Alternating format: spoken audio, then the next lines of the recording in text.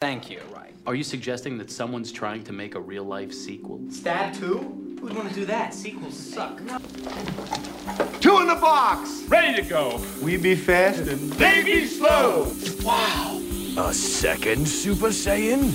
Second in order, perhaps, but by no means in stature. Your fight is with me now. And when I kill you, I will have killed the last Jedi! Man, I can't fucking believe this. Another basement, another elevator.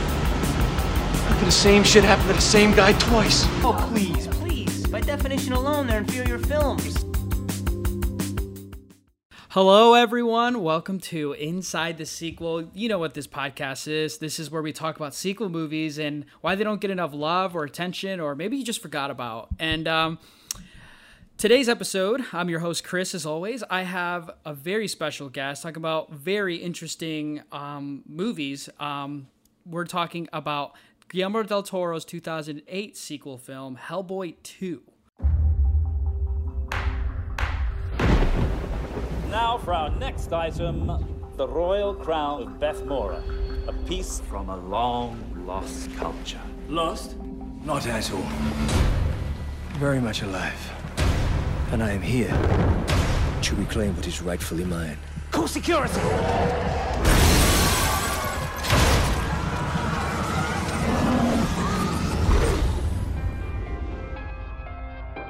When our world is threatened, I have returned to wage war and reclaim our land. by forces beyond our understanding,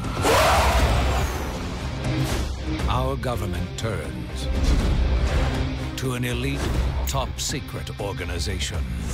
We're moving up. We had over 70 guests reported.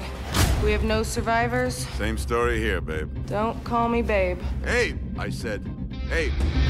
Red, we have company.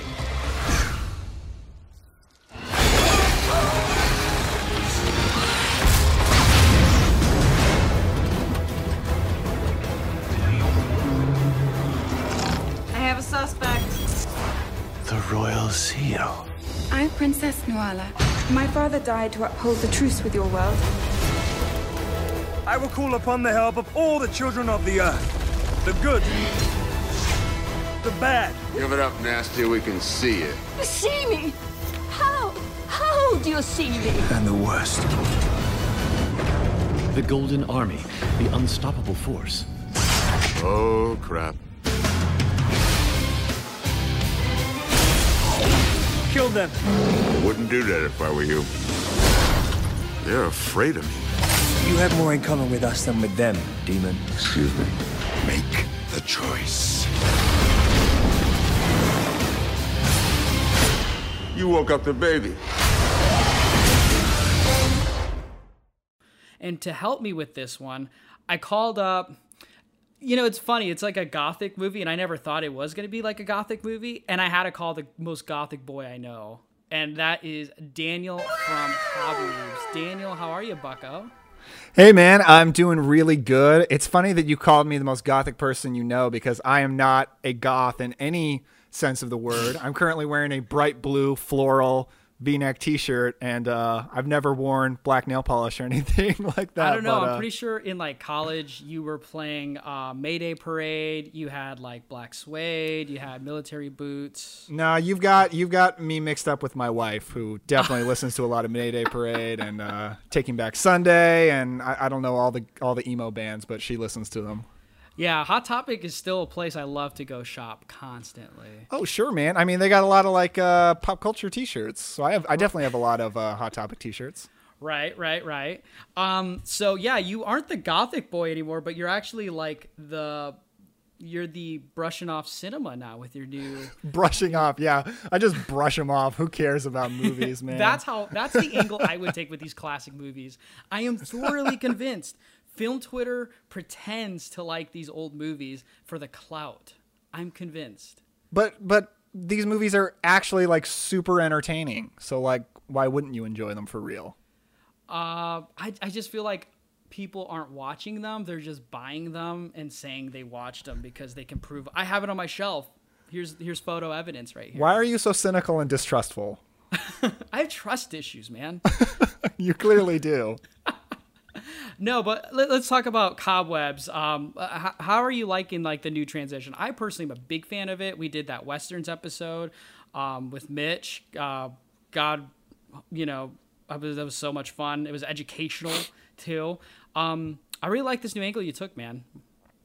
Oh, thanks. I'm enjoying it a lot. You know, kind of a goal that I've taken to it is every episode is almost every episode is focused on one or two movies, but it's really like a conversation about a topic. Often it's an actor or a director.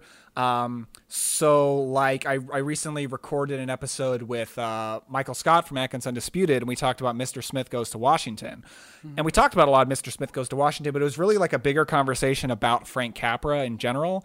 And that's kind of like the direction it's gone, and that's what I'm really enjoying is I want the podcast to be open to people who have either watched a lot of old classic movies or haven't. And like, you know, the Mr. Smith Goes to Washington episode, I think would be good to listen to whether you've seen that movie or if you just want to learn more about Frank Capra. And so that's kind of what I'm trying to do with it. I think it's working out, and I'm really enjoying it a lot. It's really fun to prepare for because I do this segment at the end where we the Cobwebs dusting portion of the show where we recommend more movies from the actor or director we're talking about. And that kind of allows me to watch movies I've never seen before in preparation. And it's good to talk about movies you've seen many times because you really know them. But I like watching movies I've never seen before. So it's really fun to prepare for that section too. Right. And you can tease like the person you're going to be having on with like if you're on Letterboxd or something, you just like put that you watched it with no ranking or review to it as well to keep them on the hot seat. Well, you forget that no one pays attention to my Letterboxd except for you, Chris, but I appreciate you watching that. Every day. I log in there, I refresh, I go through, and I see what my boy's been watching. Why you just stalk, though? You don't log your own stuff. I'm one of those people who like don't want to live their life, but they try to live it through other people. So like I just kind of like read what you've been watching. Like you're a lurker. Yeah. I'm one of these saddest podcasters out there. Like I get senile towards other people. I make fun of my contemporaries, and I just stalk them all the time too. So Mitch loves that. I think that's why Mitch likes me so much. Mitch really, really loves you. I think you're his new favorite person, like crossing his family. You know what's crazy though? I went to Wendy's and ate the chicken sandwich there because he was on a podcast bragging about eating the Wendy's chicken sandwich. I think he's like entered the realm of like influencer now. That was the Let's Talk About Stuff podcast, right? Yep. Did you listen to their Best Action Movies draft episode? Yeah, that's the one where I was referencing, yeah. Boy, that is some madness right there. Yeah, that episode broke my brain. I enjoyed it. Maybe just different breeds, but man, I was really digging it. And one thing that about it that I was like, man, another like, I got like a big shame is like, I still need to watch these Starship Trooper movies. Because like it seems like every turn or every listen of a podcast I have, Starship Troopers is always being talked about. I've only seen the first one. I actually got to see it in a theater. Our mutual friend Seth Garrett and I got to see like a retro screening a few years ago. It is a really fun movie. I've never seen any of the sequels. I think they're all direct to video. Not that that's necessarily a bad thing, but yeah, I've never seen anything beyond the first one for sure. I couldn't tell you what they're called or anything. Oh, Starship Trooper 2. Outer Space Boogaloo or something like that. I don't know anything about these movies. I think that's it, man. When are you going to do, by the way, the Breakin' 2 Electric Boogaloo episode? I still got to watch the first one then. There's so many sequels I'm so excited for, and I think one of them I'm the most looking forward to, and maybe your ticket to another episode of this very prestigious and ultra popular podcast. I think I'm going to start watching these dark stalker movies soon because... Deathstalker? Deathstalker? Yeah. What did I say? I'm so happy. Okay, so the first Deathstalker is not good, and it's a bummer. Like, it is a gross, filthy movie, not in a fun way. But the second one is so much fun. And, okay, here's my pitch to you, Chris. So right before the title card comes up in this movie, the main character, Deathstalker, you know, like kind of like does something bad to a bad guy and runs off. And the bad guy, well, who's actually a woman, says, "I will have my revenge," and Deathstalker 2. And then the title card hits, Deathstalker 2. And I'm like, that line needs to be in Chris's Inside the Sequel, like opening theme. Like that line needs to be in there.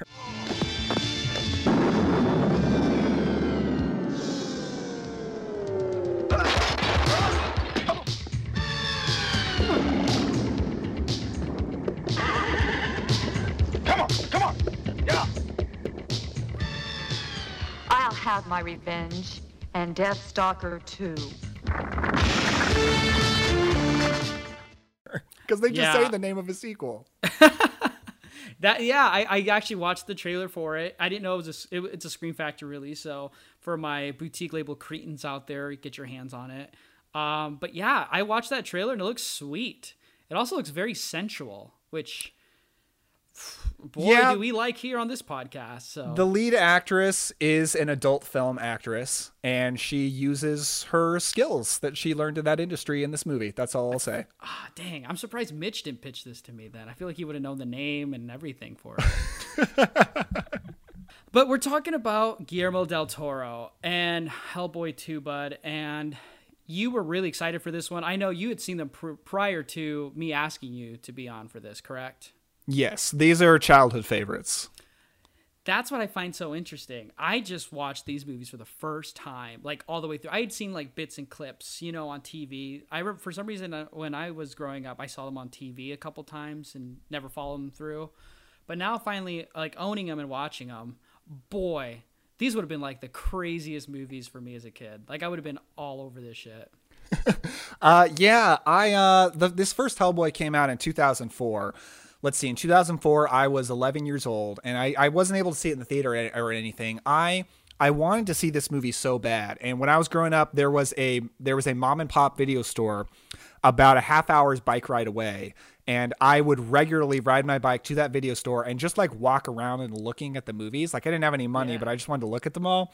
Yeah. And there are two movies that I would look at the most, and they were The Punisher, starring Thomas Jane, which I wasn't allowed to watch because it's rated R and extremely violent, which also came out in 2004, and Hellboy.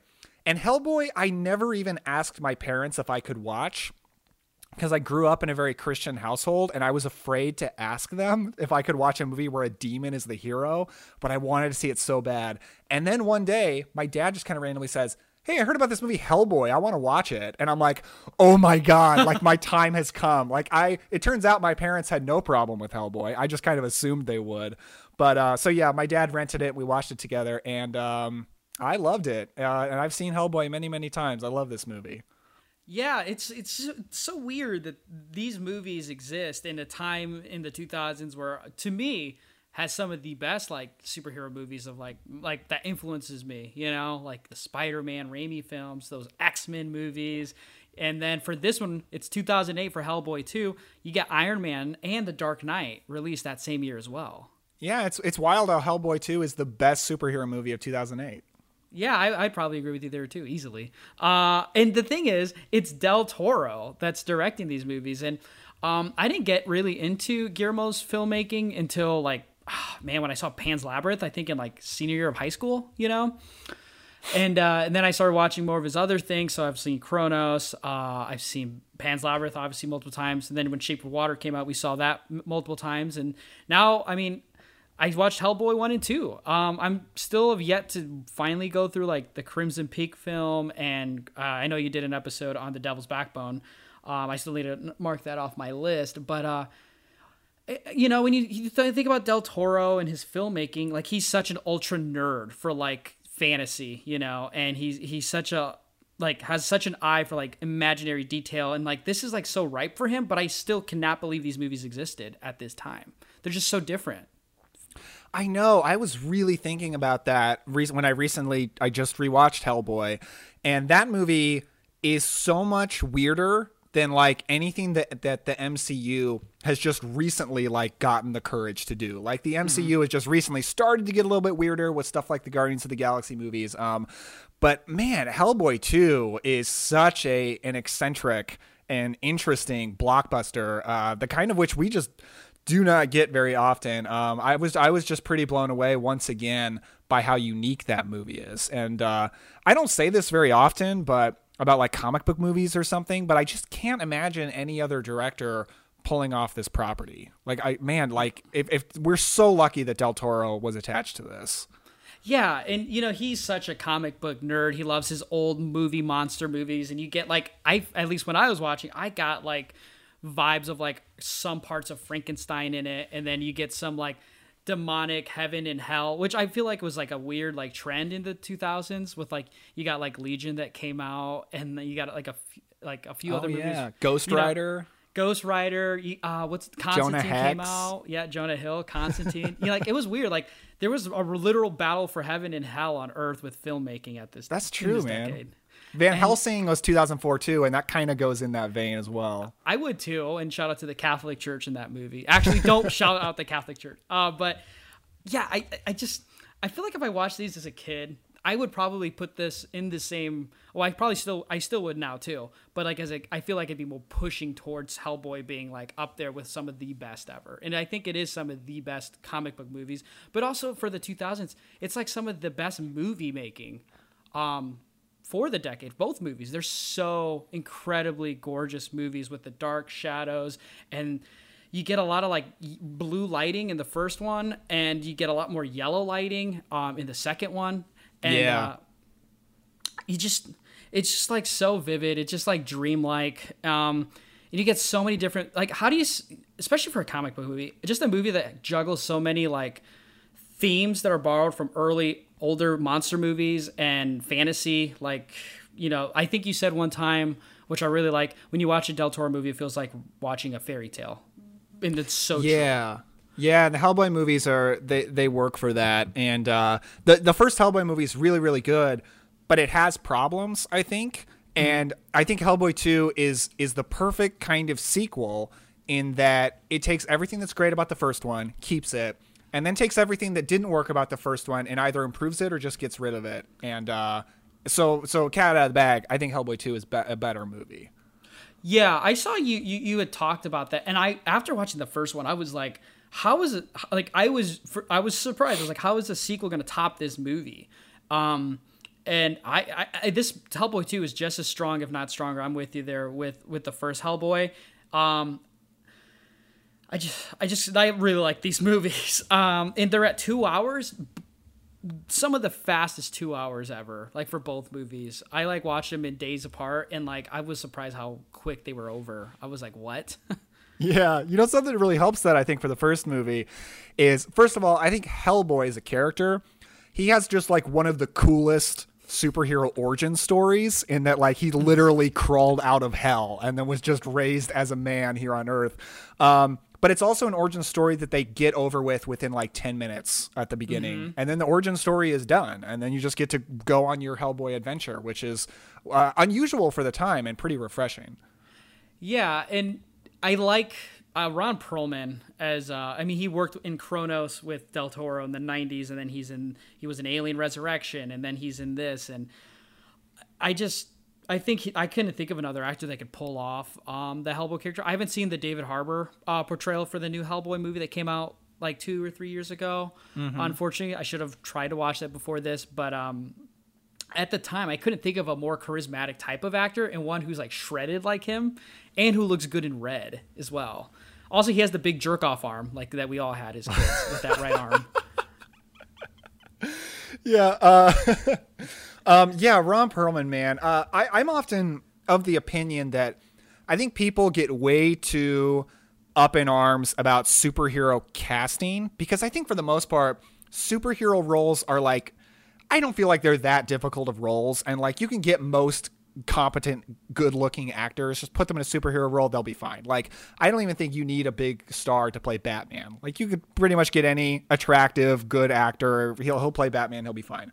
But Hellboy, he is like maybe the only character that I can only imagine one person doing it. And I've seen, so I tried to do my due diligence and watch the David Harbour Hellboy movie before this. Uh-huh. I got like an hour through it. I really, really hated it. I said to a friend of mine, it felt like a frat guy belching in my face for an hour straight. Like, it is just the most obnoxious, immature thing ever. It's a hard R, which is, I think, a bad choice because the Hellboy comics are not R-rated comics. This is not an R-rated gory character, but it's packed with super over-the-top gory violence, but it's all really terrible CGI gory violence that the CGI is, I think, worse than in 2004 Hellboy. But anyway, yeah, David Harbour, like, he's okay, but he just doesn't feel like that character. He feels like David Harbour in makeup. You know what I mean? And like Ron Perlman, I forget it's Ron Perlman. Like he just so embodies Hellboy. He's so perfect. Yeah, and at that time, you think about the movies that were coming out for, especially because I watched the special feature for the first one, and what Del Toro did his homework. He read through these comics. He brought in the creator of the comics onto the writing staff. Del Toro is on the production team. He's the writer. He did the directing, obviously. He knew about this character and was passionate about it. And I feel like that's so important. I don't know with like how many directors, and I might be wrong, and it just might be naivety, but like, I mean, I don't know if like a lot of directors like give that much effort into the work that they're going to be putting out for like something like a comic book movie. You know what I mean? And I feel like I totally trust a Del Toro type of director who's passionate in almost all of his movies he puts out.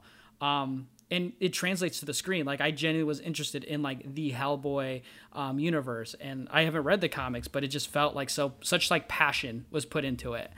And I think I sometimes you don't get that with comic book movies today. And I'm not here to say like modern comic book movies today are like not as good as they used to be, but there's some element of like lack of passion sometimes, depending on which superhero movies you're watching, I feel. I know what you mean. Gosh, I feel like, so Twitter recently, sorry to bring up hashtag film Twitter, but we love it here. It's been so heavy in people just griping about superhero movies. That seems to be all anyone's talking about anymore, is just how much they hate the MCU, which is weird because everybody goes to see all the MCU movies. So it's like, well, if you don't like them, stop watching them. But on one hand, like, I like these movies, but I get a lot of the complaints. I get how homogenous they often are. I get the sameness that there not always is, but there often is. But, it is even more obvious when you watch something like Hellboy, and it's just so creative, and it's so from an authorial voice. Like, it's just so Del Toro, and it's just so much more bold and interesting and memorable than almost anything you're going to get out of the MCU, even though, once again, I like the MCU a lot. Yeah. I always go see those movies, but these Hellboy movies are better than almost anything that we get nowadays, I would have to say. It's just they're just more interesting. The characters are so well drawn, but also I think they have legitimately good action scenes. And I do think like the MCU is lacking in the action department these days, or I think they always have. Like, I think everyone always agrees that like the fight at the end is always the least interesting part of any superhero movie. But it's not every superhero movie, because like the Sam Raimi Spider-Man movies, great fights. A lot of the X-Men movies, especially like the uncut version of the Wolverine, great fights. And I think Hellboy has really, really good action scenes, especially the second one, because you've got like Luke Goss doing those awesome martial arts. It's great. Here's the thing. And it's funny because Hellboy 2 comes out 2008, and basically I feel like that's when everyone was like, you know what? Superhero movies, they're serious. They're hard-boiled. They're gritty. They're for us mature comic book fans, But even in 2008, Hellboy 1 and 2, they have a charm to them. There's a breath of fresh air that it's like, Hellboy is this funny guy who has sentimentality. It's like, it's kind of nice to have like movies that were closer to what like Iron Man and these movies were coming out. And it's like, this like very singular stories with a lot of good meanings to them. And I don't feel like I have to like hate the world after watching them, or like, the world's a horrible, scary place and we need like vigilantes. You know what I mean? Okay, wait, which superhero movies make you feel like you hate the world after they're over? I'm pretty sure The Dark Knight makes you feel like that. Like you just like I don't think I do. The underbelly and like the political corruption, and then it's just like, man, Nolan was really speaking facts in 2008, even though that's a universal truth. But I still like Dark Knight. But just like, and yeah, again, I don't really want to get into it too much, but like, yeah, I feel like everyone's either complaining about superhero movies need to be more serious, or superhero movies need to stop being so formulaic. But at the same time, I do like some of those themes in our modern superhero movies. But just for something like Hellboy, it just feels like an adventure, like it feels like one whole adventure. And the adventure is just like about Hellboy as a character. And the way Del Toro just developed Hellboy as a character along with the side characters, which we need to get into, because like I loved Abe. Doug Jones is such a pleasant to see in Hellboy 1 and 2. I love him personally more in 2 as well. I loved how John Hurt, the father, I feel like his sentimentality. I said Hellboy 1 feels like how a father-son relationship is when that son is coming to an age where he doesn't think he needs his father, and I think that has a lot to say about that and like maturity and like positive masculinity, because Hellboy, he has like these flaws, but he still cares about the people he's protecting. He has like these adolescent moments there he doesn't follow the rules and stuff, and it feels like something like a Wolverine type that people gravitate towards more, but there's so much of a heart there, that makes you want to love Hellboy. And in Hellboy 2, I feel like we get a lot more progression as well with the character. Yeah, first of all, John Hurt, I love the way he says Hellboy. He's just always like, Hellboy. I call him my son. Hellboy. No, yeah, that's one thing that's great about the sequel is it moves the characters forward. There are way too many sequels, I think, that kind of reset the characters back to square one so that they can perform the same arc again. Star Trek Into Darkness is really, really bad about that. National Treasure 2 is terrible about that. They spend a whole movie getting Nicolas Cage and Diane Kruger together, and then National Treasure 2, it's like, oh, they're broken up. Okay, now they need to get together again. Isn't it funny they break up in that movie? It's so that Nicolas Cage can have that meltdown at the museum and do the English accent and say governor or whatever he says. When are you going to do it in the National Treasure 2 episode, by the way? Oh, don't worry. It's already in the works. Oh, good. But yeah, I mean, they, in the first movie, they get Hellboy and Liz together, which, by the way, I love that couple. That's one thing that I love about the first movie is it kind of makes you think that maybe Liz is going to end up with the normal guy who's Myers. Yeah. And at the end, they're like, nope. And Del Toro was like, fuck that shit. She has ended up with the monster because I love monsters because I'm Del Toro. So I love that. And I love the very ending to Hellboy when he says that, I said to those on the other side, for her, I'll cross over and then you'll be sorry. And that's why she came back to life. That's just such a great romantic moment. But yeah, in the sequel, they don't break up. It's about how do they function as a couple and like how are they going to move forward as a couple with like having a baby. And even Abe moves forward into like having his first crush, basically. First love. It's really good. It's really, really good about that. It makes me so sad that we never got a third movie because there's definitely more story to tell here. Like they're setting up for things, not obnoxiously setting up for things in like an Amazing Spider-Man 2 way, but setting up for characters to move forward in certain ways. And it sucks we never got that third movie. Really sad. Yeah. It could have been a trilogy. Spider-Man got his trilogy. We should have got a 2000s. X-Men got a trilogy in the 2000s. Why didn't we get a Hellboy trilogy? X-Men got 2 trilogies and then more. Well, wherever it's at now, right? But I do think in Hellboy 2, because I'm with you. I like that one more. Again, another movie. The movie starts with a very quick prologue about a very young Hellboy living with John Hurt. It's a Christmas movie, by the way. Yes, it is. Hellboy 2 is a Christmas movie for those who are looking for something in December to watch.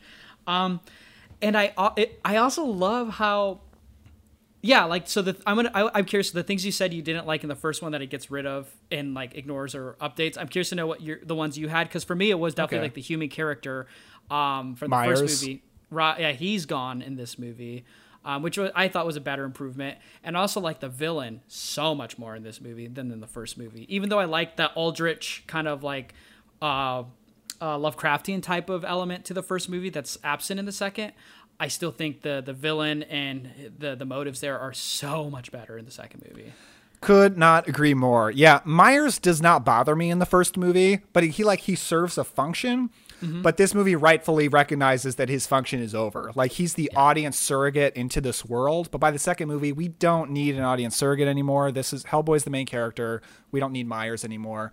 So that's a really smart decision. Hellboy has a villain problem in that the villain is just super, super generic. And he just has the most ridiculous dialogue. Like, everything he says is like, the souls of fallen angels will cry into this vat and it will birth darkness. Like, that's every line out of his mouth. And you're just like, okay, man, just Relax, you Russian Nazi demon lord, whatever you are. I do love Klaus. Is he? No, he's not Klaus. The metal guy with the knives on his arms. That dude is awesome. Very cool character design, which you only get, I feel like, in Del Toro movies. And he's so creepy. Like the autopsy scene in that first movie is great. Straight up horror. So cool. Yeah. But in the second one, it's so interesting that they give like a prologue to the beginning of the world and basically bridging like all this fantasy element on top of the demonic. So it feels like the first one's more demonic. The second one is more like fantasy. You know, you get trolls, you get elves, you get dwarves, and it's all in New York, the melting pot, you know? That is a great point. They're the two movies, both action adventure movies, but they're both like kind of different genres. And the Hellboy is kind of more of a horror movie, and Hellboy 2 is more fantasy. That's a really good point. That's what we try to do here. We try to get people to watch these films. Chris, you are an intelligent movie watcher. Well, here's another piece of intelligence that I like. So both movies speak a lot. There's a lot of good messages in this movie, and I'm not saying like, you know, this is a movie that's gonna be such like a educational thing or anything. But I do like in Hellboy 2. It covers again, it's a continuation of the Hellboy character. We end the first movie. He realizes what being a man is. His father is gone, and in this one, it's about that point in a man's life, like how do you manage a relationship, the road to fatherhood, because he's scared of something big to happen. He's dragging his feet. Liz is always saying like, you're not changing how I want you to, because he's still doing the same old stuff that she's tired of because she's pregnant, right? Kind of a man-child, yeah. Yeah, and also what I love is the movies take place in New York, whether that's on purpose or not. But like I love how we talked about it in TMNT 2 as well. But I like how like these different species live in New York, which is known as such a big melting pot of cultures and ethnicities, and it's always the less desirables as being like the main characters, and like they're the ones who are helping these people who don't appreciate them, you know. And it kind of gets rid of these ideas that we have about them. And I feel like Hellboy 2 does that so much better, because like there's that part where they go into the troll like marketplace, you know, and it's basically like a opposite of New York in a way, which is so cool. And it has so many different, even though they're all trolls, they all feel like different cultured trolls, which I feel like only Del Toro could do. They're speaking different dialects, you know, same language, different dialect. And you get one with a tumor baby that's talking the whole time too. I'm not a baby, I'm a tumor.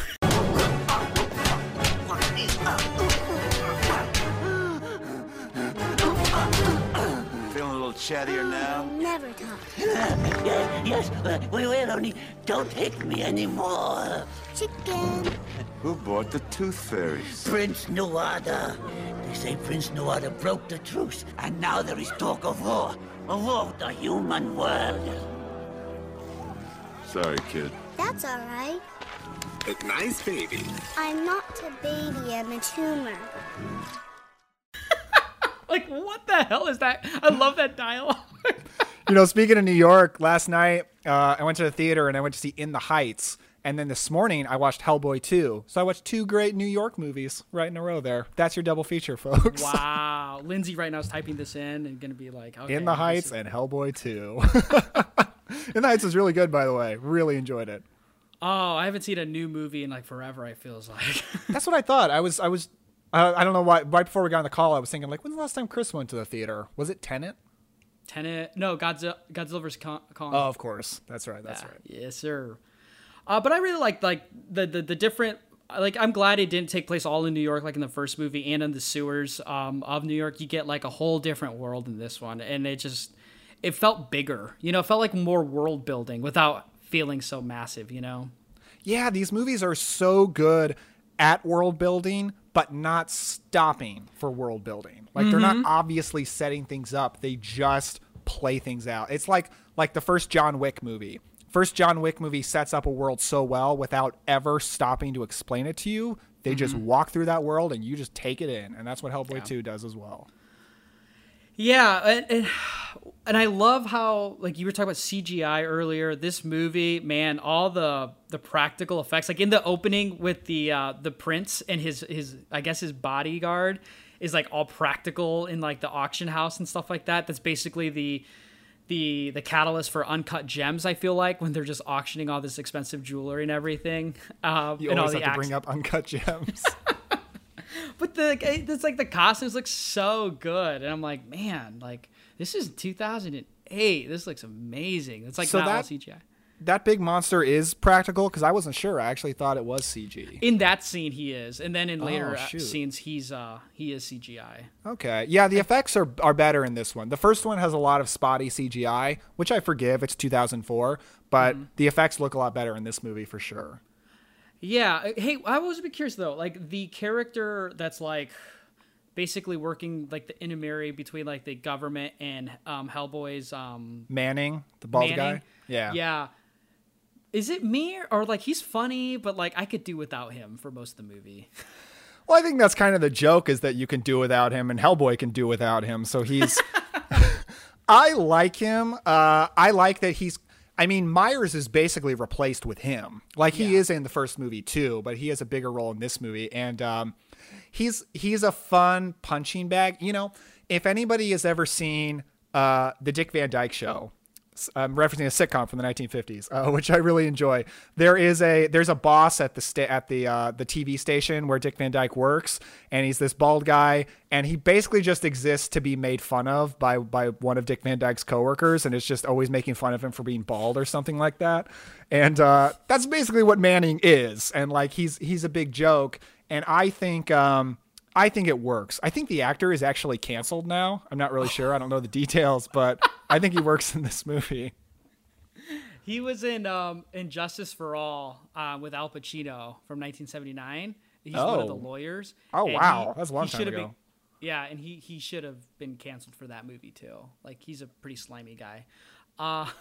But maybe that's why I was also like, oh, this guy. But man, also we talk about like Hellboy and his story and stuff. I loved Liv in the first movie, like how she was just like this really like isolated character, a little bit emo type, you know, it's 2004. Real emo, yeah. Yeah, and in this movie, she still has that flair to her, which I really like, but it's a little like she's more opened up. And same thing with Abe in this movie. He's more opened up. They're not just like you know, they're so well built in the first movie, but in the second one, I feel like I know so much about them. It's one of those sequel movies where it's like I just slide right in and I know about these characters and like I want to know more. I spend time with them, and you get a lot of that in this movie. There's a lot of hangout in this movie. Yes, yeah, they are such a great trio, you know, like up there with like Luke, Han, and Leia. Like this trio is so fantastic. I love these characters, especially in this movie. I am also a huge fan of Selma Blair as Liz. Really good in the first movie, but you're right. Like she moves forward in this one. She's even better in this movie. Her fire has gone from blue to orange. I'm not really sure why. That goes along with like the whole color scheme of the movie changing, like you kind of set up at the beginning. But yeah, like she's so fun, and I mean she's a great like grumpy emo character, which Selma Blair does a lot and does really well. But she's the perfect kind of person to be Hellboy's love interest, and I just love how they so obviously care so much about each other. And like she may rag on him from time to time, and he deserves to be ragged on from time to time and have his ego taken down a few pegs. But they like when in their quiet moments, they care about each other so much, and I just really love their relationship. Yeah. And you know, to because we got rid of a character, we add a new one. We get Kraus. And who's voiced by Seth MacFarlane. Oh, I forgot about that. You're right. And you know, weird. When I heard his voice when he was talking, I was like, I swear I know this voice from somewhere. And you know, once I saw the title cards with Seth MacFarlane, I like totally get that. You know, I like the Kraus character. It's a little bit of a weird one for me, but it fits in this weird world that like Hellboy 2 is. Like it's like I feel like it is on Earth, but like it feels like so away from like the normalcy like the first one kind of tries to keep with it, you know? Yeah. Like, you know, one thing I like about it is Manning sets up like, oh, we're going to get a new guy. We're going to have a handler coming in to handle you. And like, you're totally expecting another Myers. Like you're totally expecting another generic white guy, clean shaven, suit, 1950s haircut. Like that's totally what you're expecting. And in walks in Kraus, this metal suited gas monster thing with a ridiculous German accent. Like, it's just Del Toro doubling down and being like, we are not interested in normal people in this movie. We're not dealing with normal people. This movie is all about the weirdos, and I love that. He keeps the theme that he had in the first movie where it was more like creatures. It's more demonic creatures. And in this movie, it's more mechanical. Like, there's so many, like the opening is like clockwork. And in this movie, you get Kraus, who's like a robot type thing. You get that with the Golden Army. You get that with the elves bodyguards, which we got to talk about just the elves and the villain of this movie and his sister. So they technically live like underground New York, if that's what I understood correctly, like the setting. Yeah, I don't know. This movie assumes that like there are so many areas on Earth that are just populated by all these crazy monsters. And I'm just kind of like, where are these places where all these monsters are just vibing and we never see them? I don't know. It's fine. I can totally suspend my disbelief for that. It's all good. But yeah, so you were talking about the insane like movement that the prince, I forget the actor who plays him. It's Luke Goss as Prince Nuada Silverlands. And my God, I mean, I would call him my king because like he's such a cool villain. He's awesome. Like man, like imagine if like that's exactly what like watch Hellboy and then watch Hellboy 2 and you'll understand what Hellboy was missing. It's this guy and like this type of villain. He just so good. I love like the relationship with the sister. It feels like a healthier relationship than like Joaquin Phoenix had in Gladiator with his sister. See, I felt like it was a very similar relationship because he has some incestuous moments in this movie where you're like, oh, you kind of want to bang your sister. Like I'm feeling a vibe here and it's creeping me out. Oh yeah. But I just, maybe it's just because they're, yeah, I don't know why I think it's healthier, but like, yeah, they totally want to bang. I don't know. Maybe it's because it's like. I mean, she doesn't. She's totally creeped out by it, but I feel like incest is such a great shortcut for creepy villain. Like, all you have to do is show your villain acting lustful around his sister, and like, we want that villain to die. We're just like, this is a super creep. But what's weird is they're attached to the hip, like with their feelings. So like, if he wants his sister, he technically wants himself, though, right? I don't know. I don't even want to think about that. Holy crap, dude. Del Toro's like onto something there. This guy is a narcissist. He wants to bang himself, technically. You know, that's not a shock. That's not a shock, I guess. Yeah, I mean, he's a good-looking guy. But yeah, so you were saying like, where are these like monsters at? For me, it was like, oh, throughout this entire world, there's just so many different things we haven't even yet discovered yet. And we get so many like different types of like species. Like the prince throws like a seed and you get a kaiju plant. It's just a jumping bean. Yeah, I thought you would appreciate the kaiju there. I thought about you. I did love that. And it broke my freaking heart like any Godzilla movie would too, with the demise of that monster. I literally kept thinking like, oh, what if it lived? Like,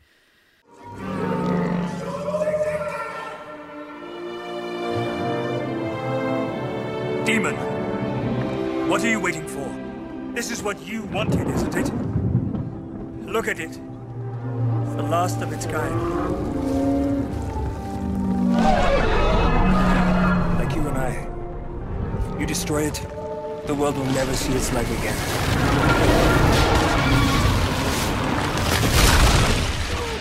You have more in common with us than with them. You could be a king.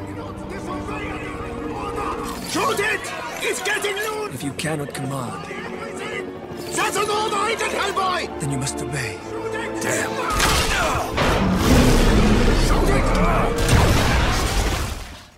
Damn. Anyway. But yeah, the prince. Man, if you're a martial arts lover, you're going to love some of the action moves this guy has, eh? Oh, yeah. Like, he is an incredible martial artist in this movie. Very, very cool. All the flips are just awesome.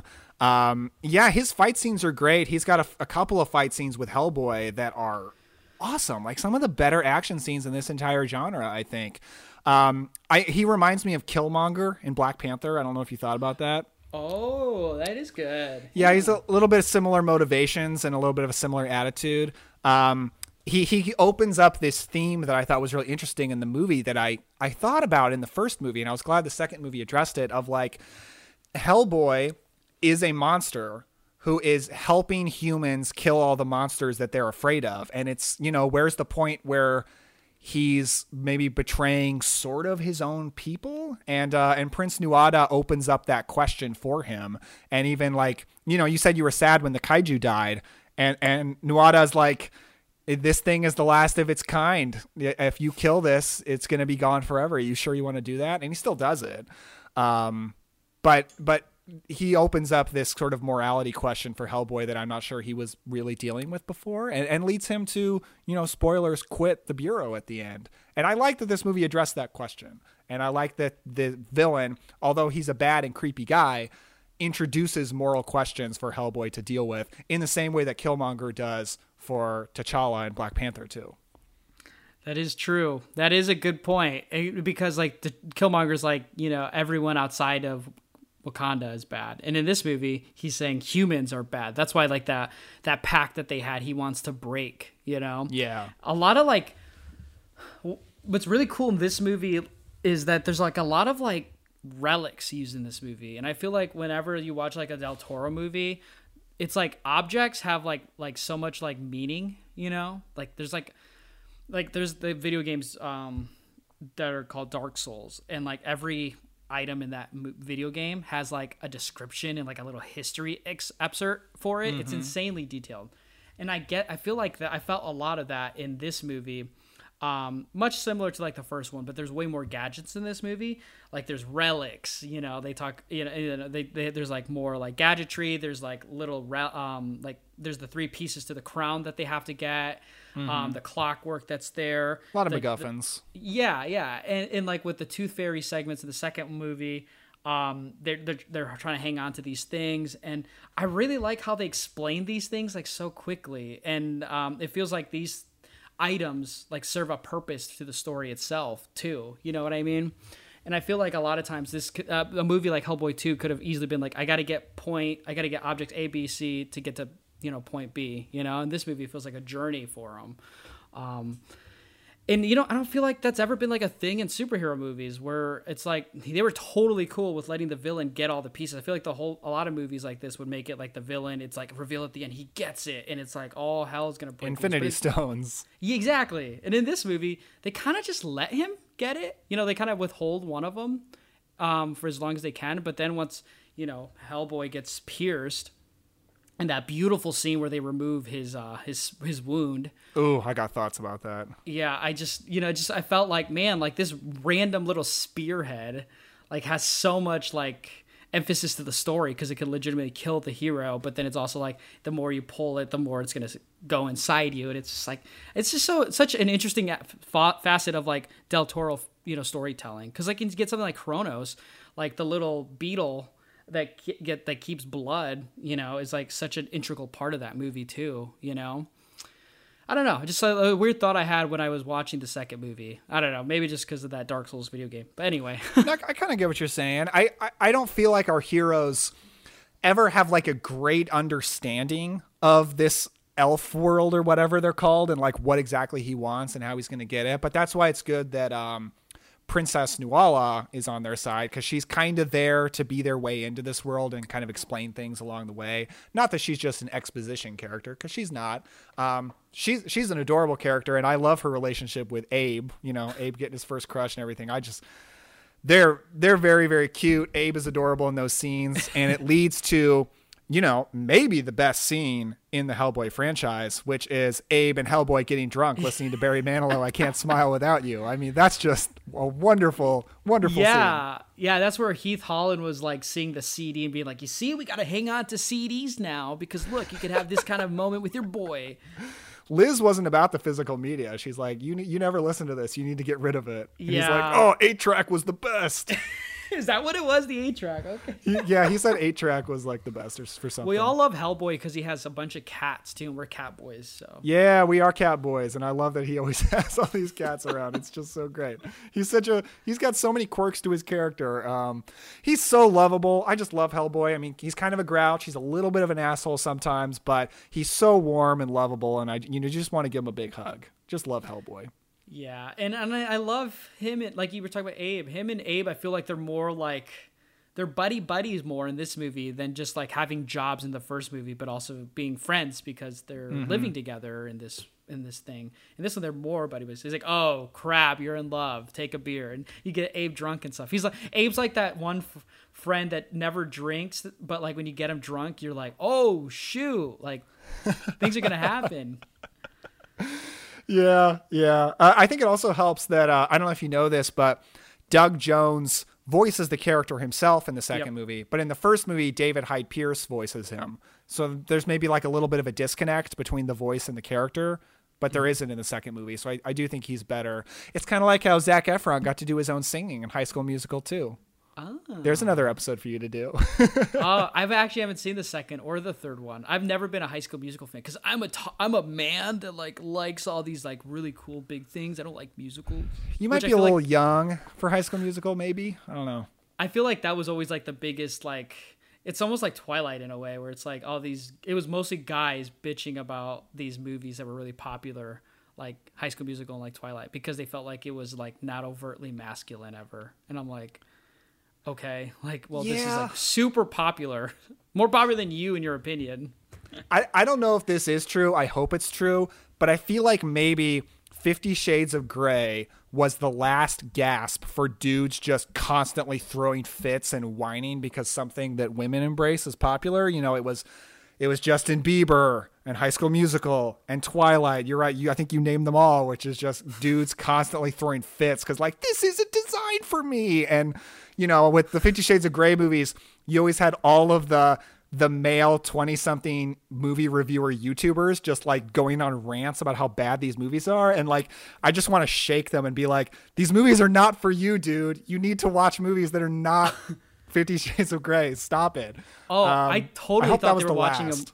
I thought they were just watching with envious eye because like, man, this guy's getting laid and he has all this money and I don't have any of that stuff. I'm just recording a YouTube video on Hertastic reviews and being a big virgin. That's probably in there. That's probably in there. Yeah. I should have made one of my first YouTube videos about why the 50 Shades movies are some of the worst movies of all time and why Twilight ruined cinema. I should totally do one of those. These guys all love Batman because Batman's the virgin version of Christian The rich Grey. virgin.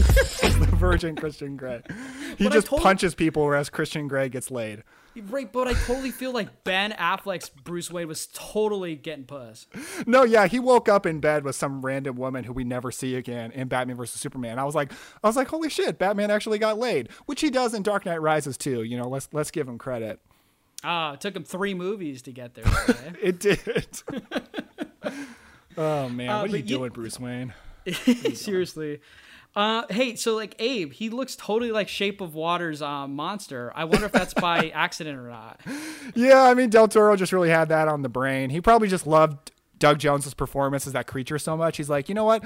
We're going to do this again, but you're going to be the romantic lead in a romance movie. And that's what we're going to do. It's a spiritual sequel. That's actually just a nonverbal Abe that's fallen in love. Maybe it's like a prequel before he learned how to talk. Because the monster in Shape of Water loves eggs, and Abe loves eating hard-boiled or whatever kind of eggs they were in. Now that I think about it, doesn't the Shape of Water takes place in the 1960s? So there you go. It's a prequel. Like clearly his design changed a little bit, but you know, we evolve over 50 years, whatever. So yeah, prequel. I think it works. And Hellboy 2 shares something with Shape of Water. It did get an Oscar nom, but I guess Shape of Water won one. But Hellboy 2 got a nom for Best Makeup. I don't know if the first one got any, but I didn't know that.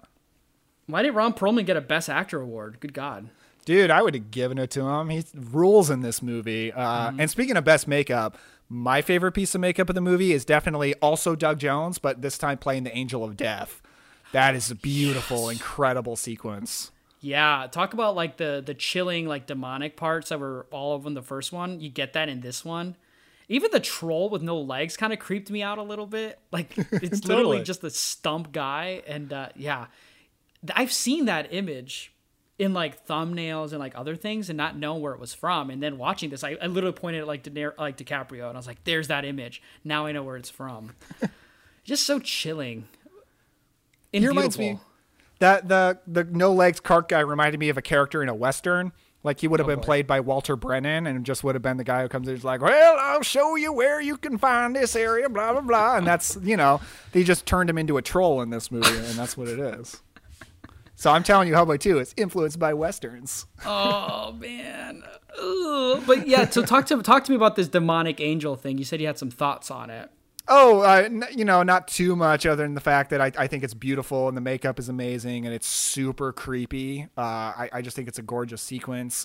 And it also continues to set up what's being set up in the first movie, that Hellboy's destiny is to bring about the apocalypse, to bring about the end of the world. And like, that's why I want that third movie that's going to deal with that being set up. Like, I want a third movie to deal with him bringing on the apocalypse. Of course, he won't really bring on the apocalypse. I don't want Hellboy 3 to end with the end of the world, but I want it to deal with that destiny. And I want a third movie for their kids, their twins. I want them to be born. It'll be like the Shrek movies after the second Shrek movie where they get babies and then they're the third movie or whatever. Sure. Yeah. I've never seen them, but okay. Shrek is basically like Hellboy, only he's green, but he's still like insanely strong and is supposed to be this evil guy, but he actually has a heart of gold and has some comedy to it. I'm not a Shrek fan, but I'll give that to you. I'll give it to you. So yeah, that reminds me, the whole prophecy of Hellboy is to bring about the apocalypse, and you get like an image of that in a scene with like the tentacles coming down and like he's just chilling and stuff, watching it all happen. And you get none of that really in the second movie, except with that Angel of Death where she says like his prophecy will be fulfilled, and Liz is like, I don't care, like help my boy, I love him. I love it when it says choose the world or him, and she just says him, and I'm like, oh, I love this romance. Yeah, gets me in the heart, man. And you don't get like any like doomsday like imagery in this movie, in the second one, but for some reason I kept thinking about the trailer for the David Harbour one, where I feel like that trailer just literally does show the end of the world happening in that whole trailer. And maybe I never, like I said, I didn't actually finish the movie, so I can't say. I'm not down for that. That would feel these movies would feel so weird if like we had that apocalypse imagery like showing up, I don't want these movies to be that dark. I really don't. Like, I think they're sweet movies about family, and they do have, dark stuff in there, but I want them to be sweet movies about family. I don't want them to feel like a frat guy belching in my face, which is what that 2019 movie was. It was just so obnoxious. I can't even describe it to you, man. I just cannot deal with it. Hey, what did you think about the Golden Army? I kind of liked how they were like these clockwork type of things, and I love the part where the prince puts on his thing. He's like, do challenges me and stuff like that. And it feels like such an epic showdown.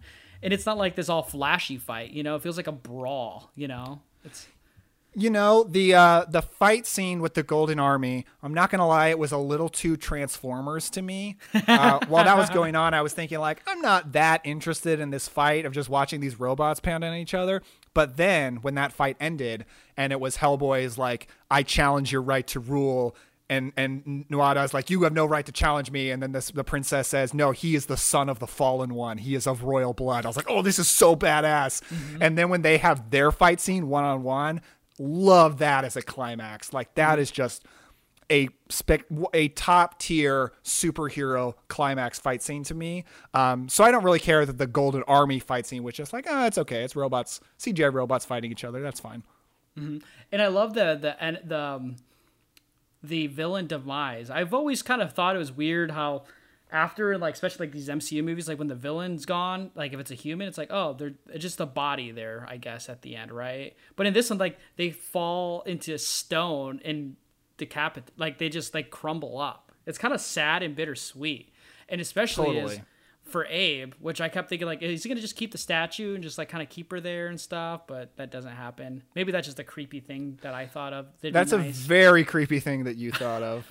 Well, I thought because like when animals die, people hang on to them and like stuff them. I thought it was maybe of that vein.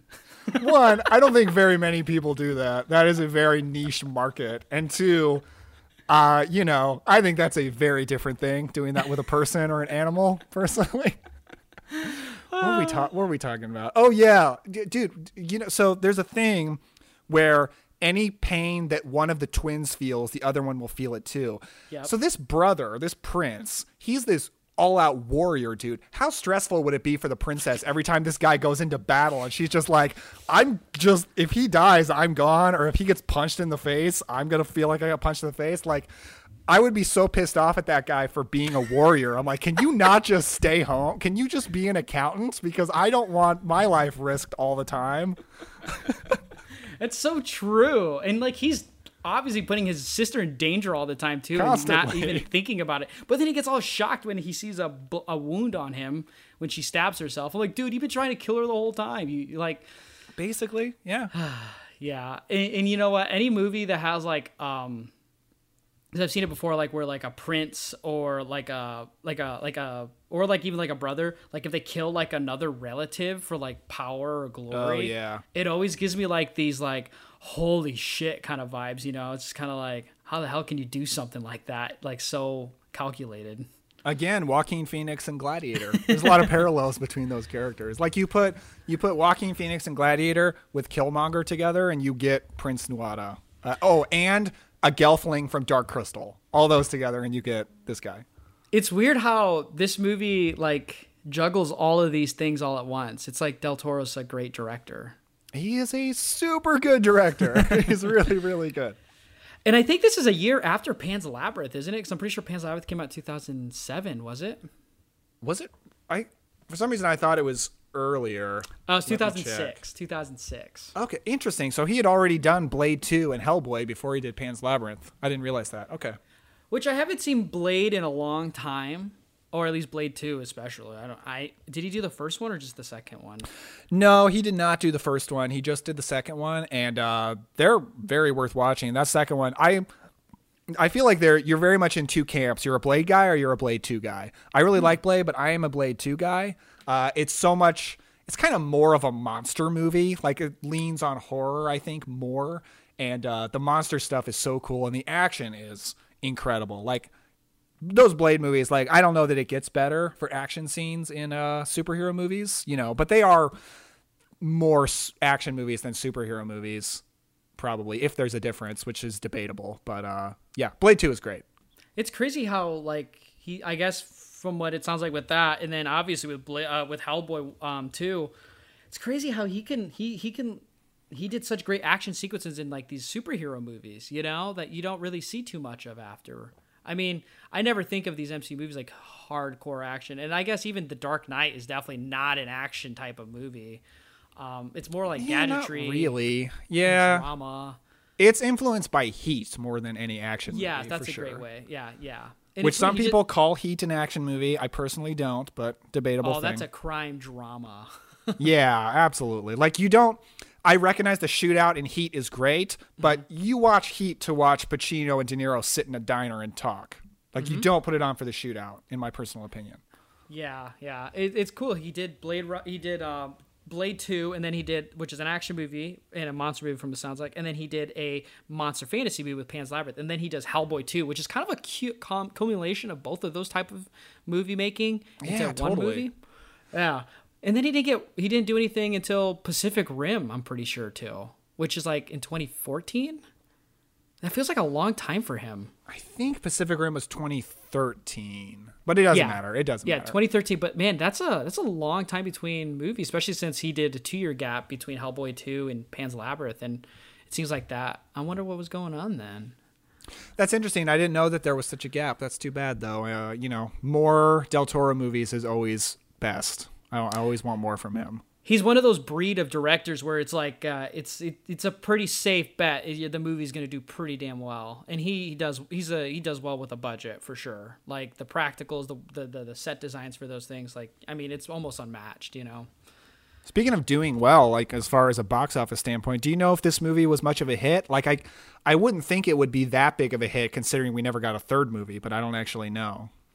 Yeah, well, the movie ends with, like you said, they quit the Bureau. So I'm wondering if Del Toro himself, or maybe he offered out to the writing team and the comic book writers if like they wanted to do another movie. Maybe he just respected that. I don't know. It made money. Its box office was $168.3 million with an $82.5 million budget. Okay, yeah, not bad at all. So just about doubles what it was made worth. So. I mean, maybe it was just I don't know. I mean, I like the ending of Hellboy too, but I mean, the way you said a third one definitely does sound like it would be worth the price of admission easily. it probably didn't have that much stacked against it in terms of trilogies for superhero movies at the time with like Spider-Man 3. And I know I love The Last Stand of X-Men, but like, you know, I'm sure Hellboy 3 probably would have just exceeded expectations on that end. Yeah, you got to do an X-Men The Last Stand episode one of these days. It'll probably be the last episode of the entire podcast because it's The Last Stand. We're all leading to this. And then at one point I'll be like, Charles always wanted to build bridges. I don't know. I've always loved that.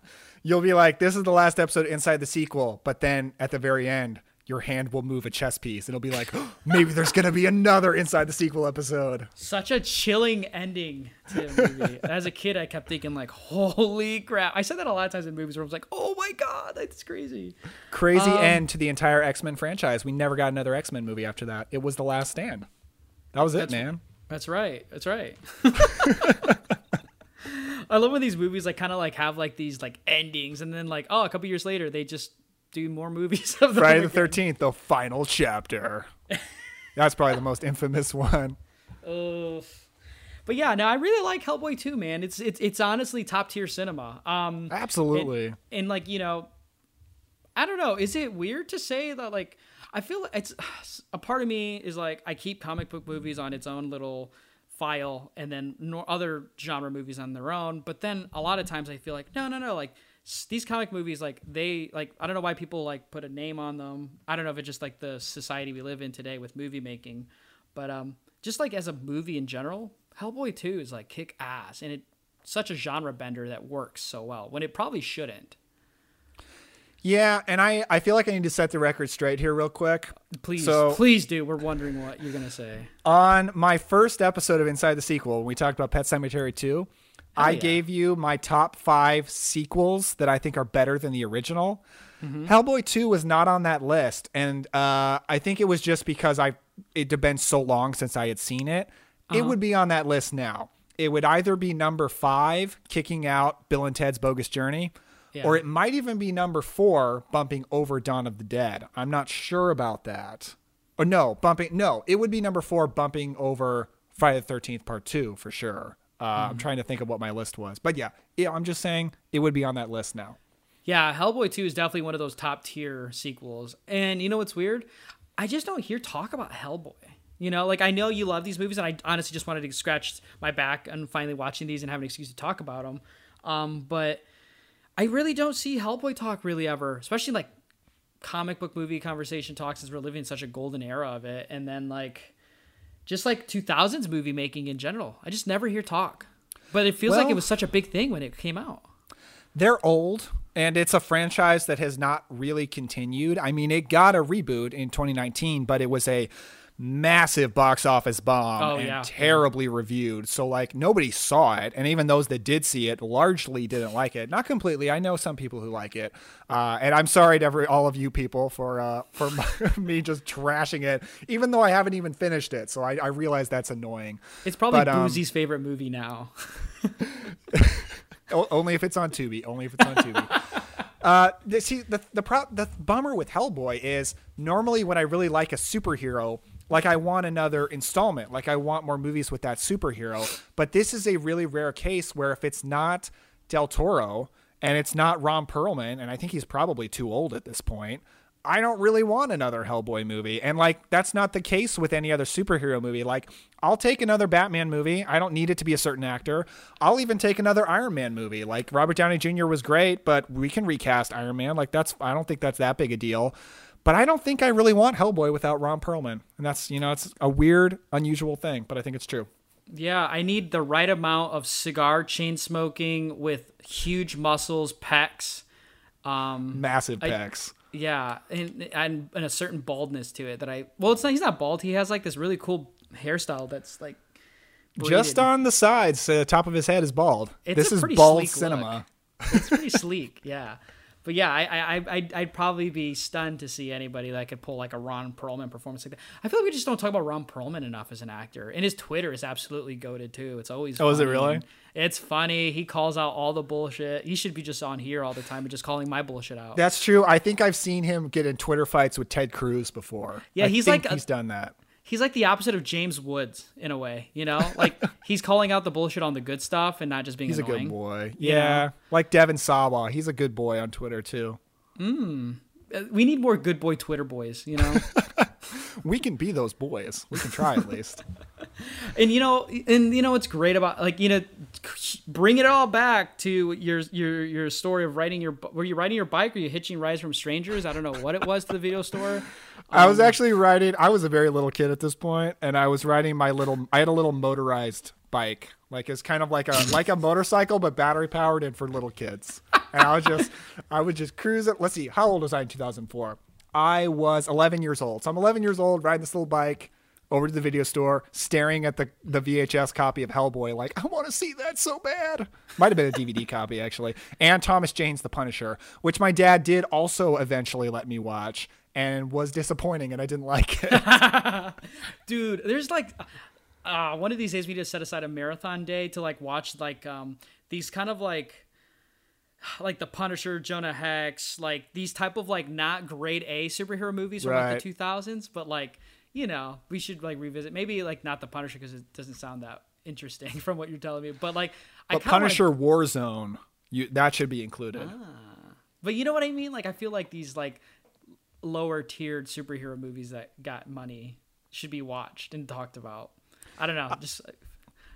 I actually made a list, if you want to hear it. I made a list of my top 5 superhero movies that do not include Marvel or DC. Oh, okay. That's tough. Yeah. So while I was trying to figure out the list, I looked at this IMDb list, and it had like RoboCop and The Mask of Zorro on there. And for the record, I don't really count RoboCop or Zorro as superheroes. That's just me. So those are not included. But my number 5 is The Phantom. Have you seen that with Billy Zane? I've heard a lot.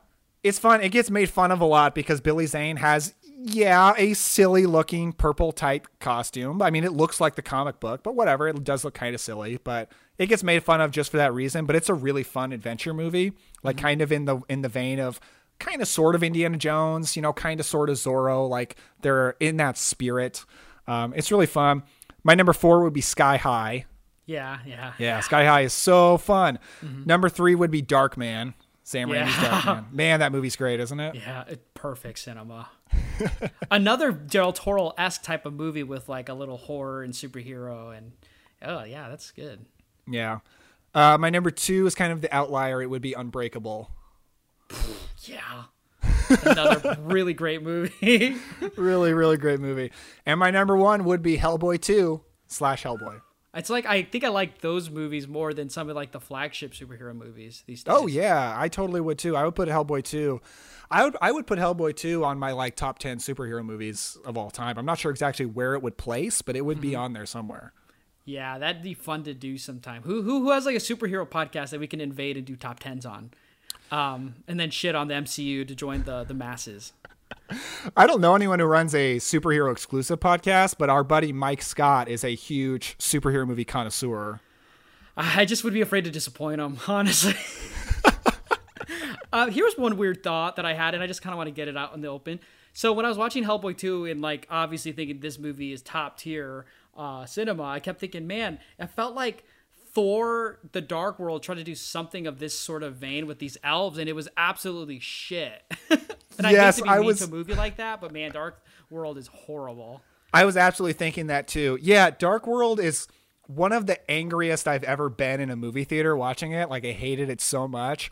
And I softened it on it a little bit over time, but I recently rewatched it because Stephanie, my wife, is watching all of the Marvel movies that she hadn't seen yet. So she was watching Dark World and I'm sitting there with her and I was just like bored out of my mind. And I eventually just left. I'm like, this movie is unbelievably boring.